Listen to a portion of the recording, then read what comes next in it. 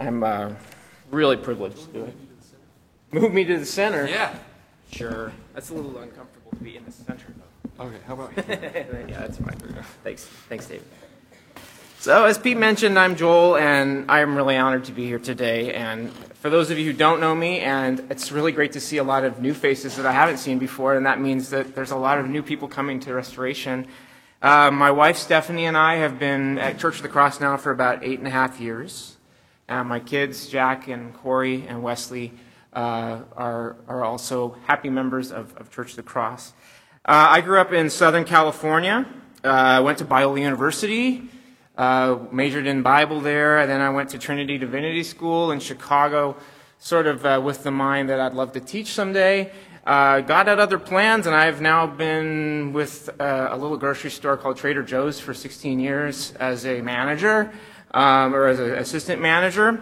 And so it's been great to see how the Lord has provided for that, and it's a great job. We do feel a special kinship to Restoration since we live about a mile from here. So I could leave this morning, only a couple minutes before I had to be here, which was great.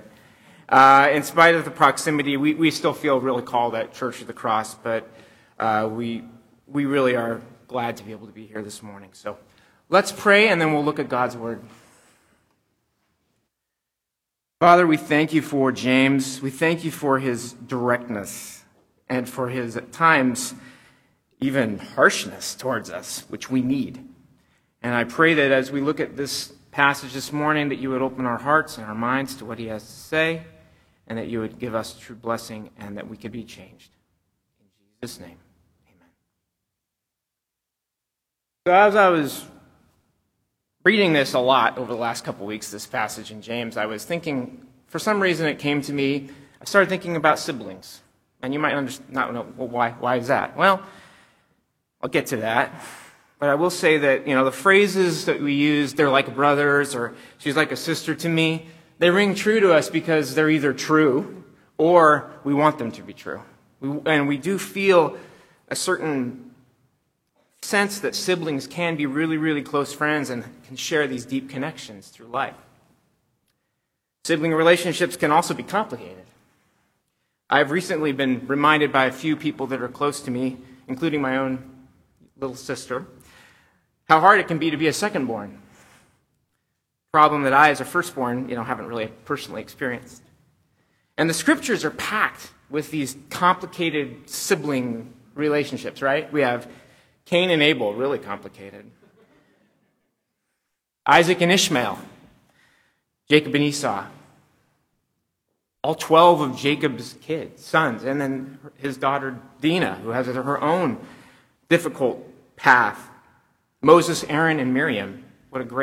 Think about the sibling relationship and how that works itself out in Exodus and beyond.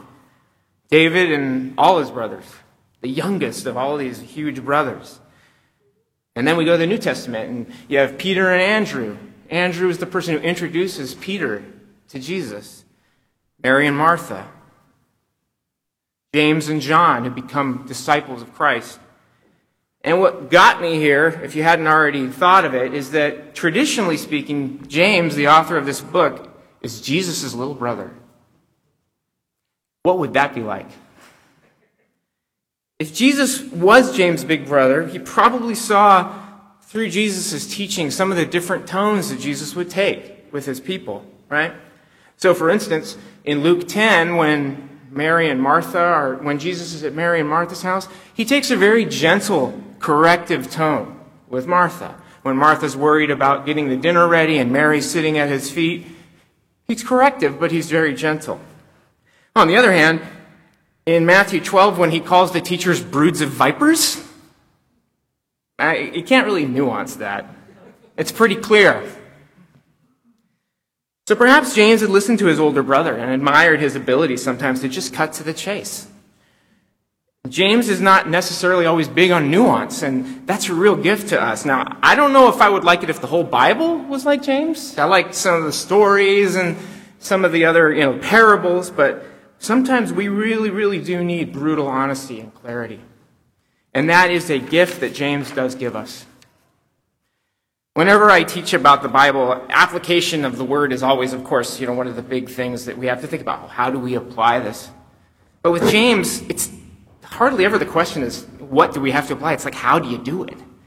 Because it's pretty clear what we're supposed to do, but it's really tough to know how. So let's go to the reading.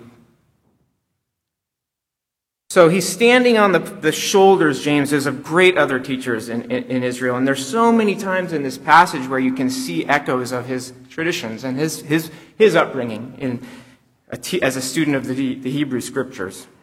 But we begin in verse 16 with the word for. For where jealousy and selfish ambition exist, there will be disorder and every vile practice. Well, what's the for? Well, it's because in the verses right before it, in 13 through 15, James sets up a contrast between true wisdom, in verse 13, and earthly, unspiritual wisdom, what James calls demonic wisdom, another nuance, right? Demonic wisdom. This harkens all the way back to the first few verses of James in verse 5 of chapter 1, when James implores his audience to seek wisdom from God who gives it generously. But vile practice and disorder begin with the earthly wisdom that he talks about. This wisdom is from below. One commentator I read said, it takes no account of God whatsoever.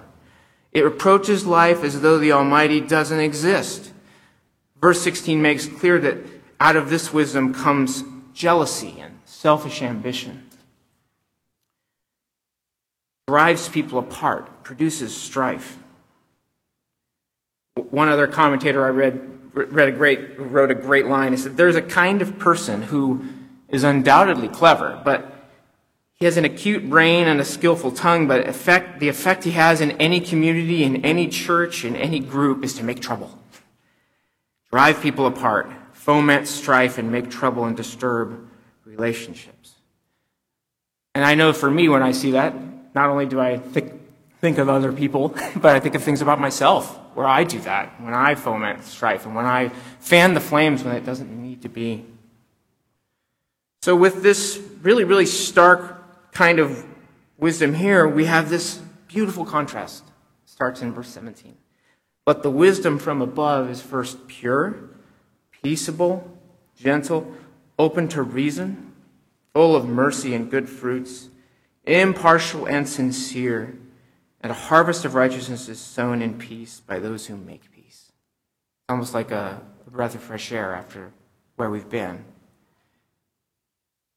The contrast is stark, and the wisdom from above is characterized by these 8 great words. First, pure. This word has the idea of being clean. Whereas the idea of worldly wisdom is somebody who can try to approach God on their own, it's almost like this pure wisdom, it can bear God's scrutiny because it comes to him out of purity. Peaceable, right relationships with other people. The word gentle, being respectful of other people and of their feelings. Open to reason. So, not stubborn, being able to listen to other people. Full of mercy. And mercy is a full word. It's a great word, right?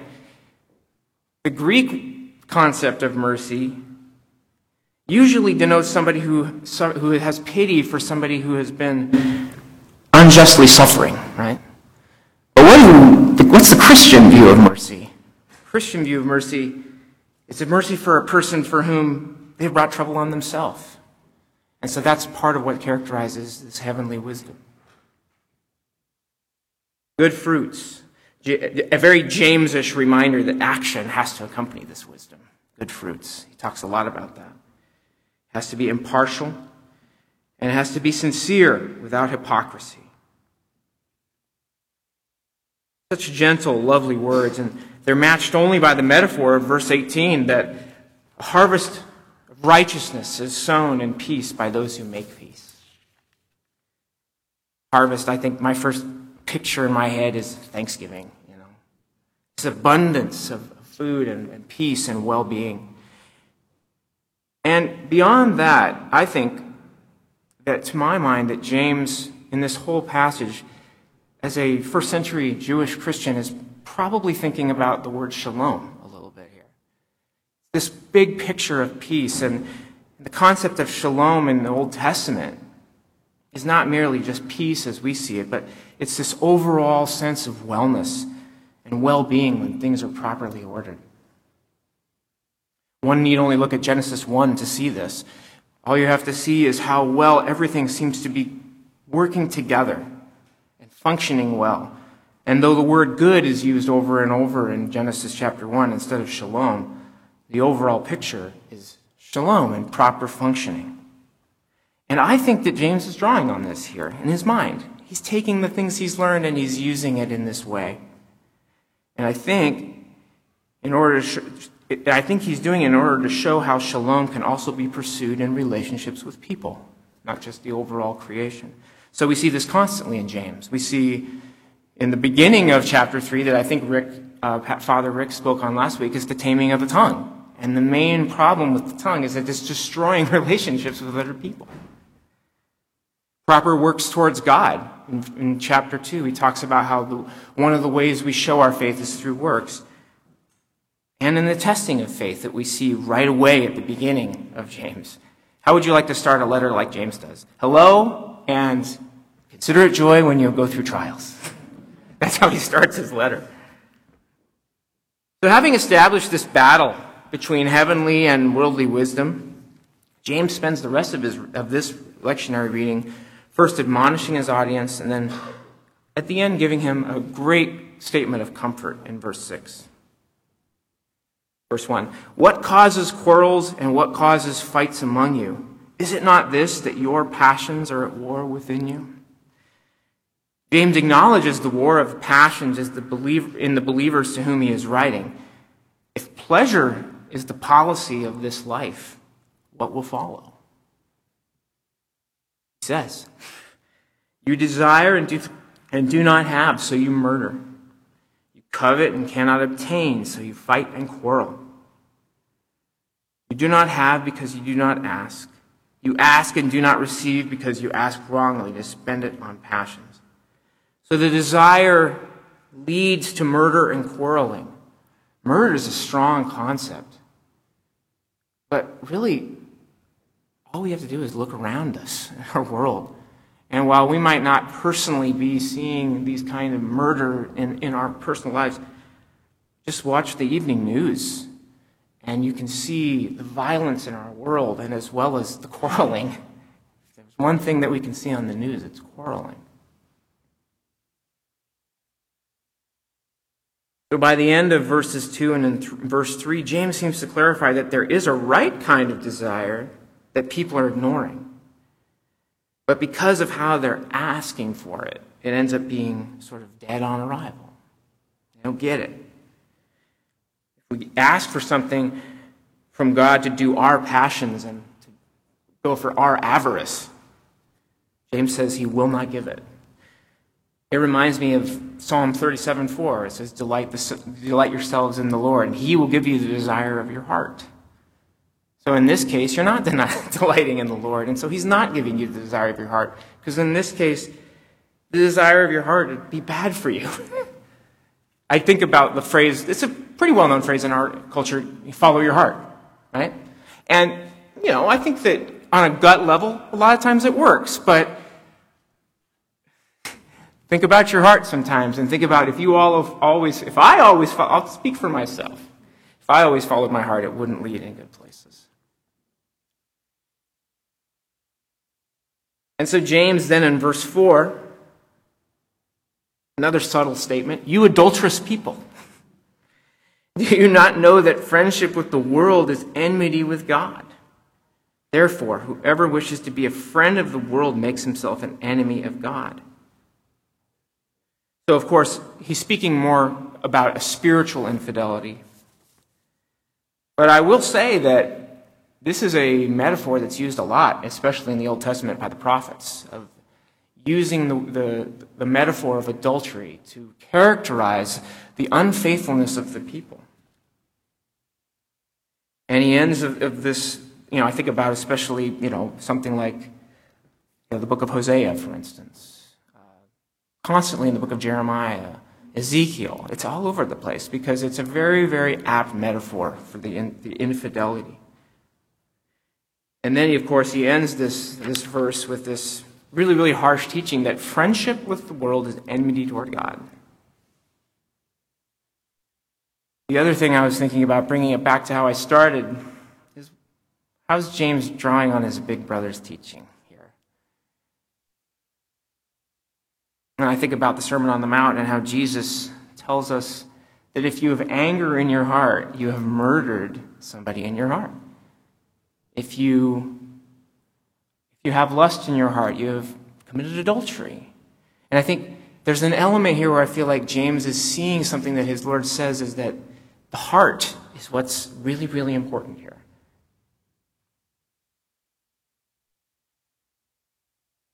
Verse 5, when it says, do you suppose it is no purpose that the Scripture says he yearns jealously over the Spirit that he has made to dwell in us? It's a little cryptic because it's not actually ever found directly in the Hebrew Scriptures, so we're not exactly sure where James is drawing this quote from. But we do know that verse 4 and verse 5 are really, really making that case. That God is jealous in a holy sense, of course. And he won't tolerate infidelity in us. Where does that leave us? Kind of stark. Well, verse 6, it's like, again, kind of like how verse 18 with that harvest of righteousness is so beautiful. Verse 6, but he gives more grace. Therefore, it says, God opposes the proud, but gives grace to the humble. So again, he draws from the Scriptures of his own youth to find the answer for what do we do about this rampant, infidelity in our own hearts and what he gives his people. This is a quote from Proverbs 3:34. And in the version I read, when you go to Proverbs 3:34 in the English Standard Version, the word mercy is actually translated favor in the Old Testament. And I think that gives a really, really good picture into what grace is about. Grace is unmerited favor that God gives us. Grace is given to the humble, to those who know their place before God, not people that are overinflated with pride. He gives us this wonderful, amazing grace to be able to have good hearts towards him. So again, like I said at the beginning, it's not the what, it's the how. How do we do this? How do we approach God with these hearts that are at times at war with each other, like he talks about in verse 1. The passions are at war with each other. Well, I can speak from personal experience, and I'm sure many of you could, that God does give wisdom to those who desire it. The trick is, where is your heart? And the main issue to me is one of self-examination. I cannot tell you how many times I've asked God for something and didn't get what I wanted. But then came to see with some more time how bad it would have been if I had gotten what I had asked for. That's wisdom. It's part of what he gives. So the true call, I think, that James seems to be making here is for change of our hearts. How we need pure hearts. And how oftentimes our hearts are far from pure. One of my favorite hymns growing up, it was one of my father's favorite hymns, and one of my favorites is Come Thou Fount of Every Blessing. So you say the first line, Come Thou Fount of Every Blessing. What's the next line? Anybody? Tune my heart to sing your praise. Right? We still need to sing. We still need to use the instruments God has given us, right? But he's the one who, thinking of my daughter and my son, their violin and their cello, who adjusts your heart, adjusts it so that he can get the tune out of it that he wants.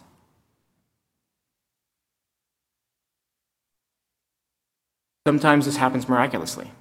There have been a few times in my life where I've seen a sin or a problem go away almost miraculously. And it's amazing to think that it did. But unfortunately, or maybe in our sense, unfortunately, but maybe not in God's sense, fortunately, he uses a lot of other things too, and sometimes it's a lot longer, and he uses things like spiritual disciplines and trials, which James, again, opens his epistle with, to slowly but surely tune our hearts to him. And while we should heed the sternness of James's tone, let's not forget that he ends with this admonition, focusing on God's grace, an attribute of God that is by nature generous and lavishes his people. After all, he learned from his brother and Lord of God's holiness, as well as his nearness and compassion. And then we are Jesus' brothers and sisters. In Romans chapter 8, it talks about how he became the firstborn of many brethren. So we can also look up to our big brother and look up to him and for his example, because he came to the world with a pure wisdom.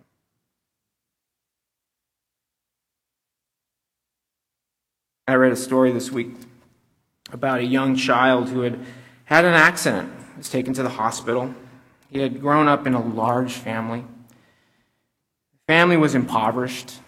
His hunger was very rarely satisfied. There was never enough to go around. And so whenever he would sit down at the dinner table and his mom would bring him a glass of milk, his mom would always say, "You need to share with two of your brothers." So he's had this accident and he goes to the hospital, and after the nurse makes him comfortable in his bed, she brings him a large glass of milk. The boy eyes it and asks the nurse timidly, "How much can I have?" The nurse assured him that not only could he have it, but that there was plenty more where it came from. So it is with God's grace. It is both inexhaustible and constantly available to us. Pray.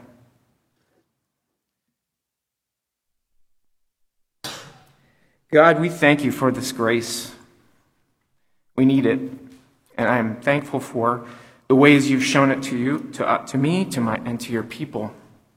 And we pray that as we listen to the teachings of James, that you would continue to tune our hearts to you, so that we may be able to approach you and please you with godly and holy hearts. In the name of the Father, Son, Holy Spirit.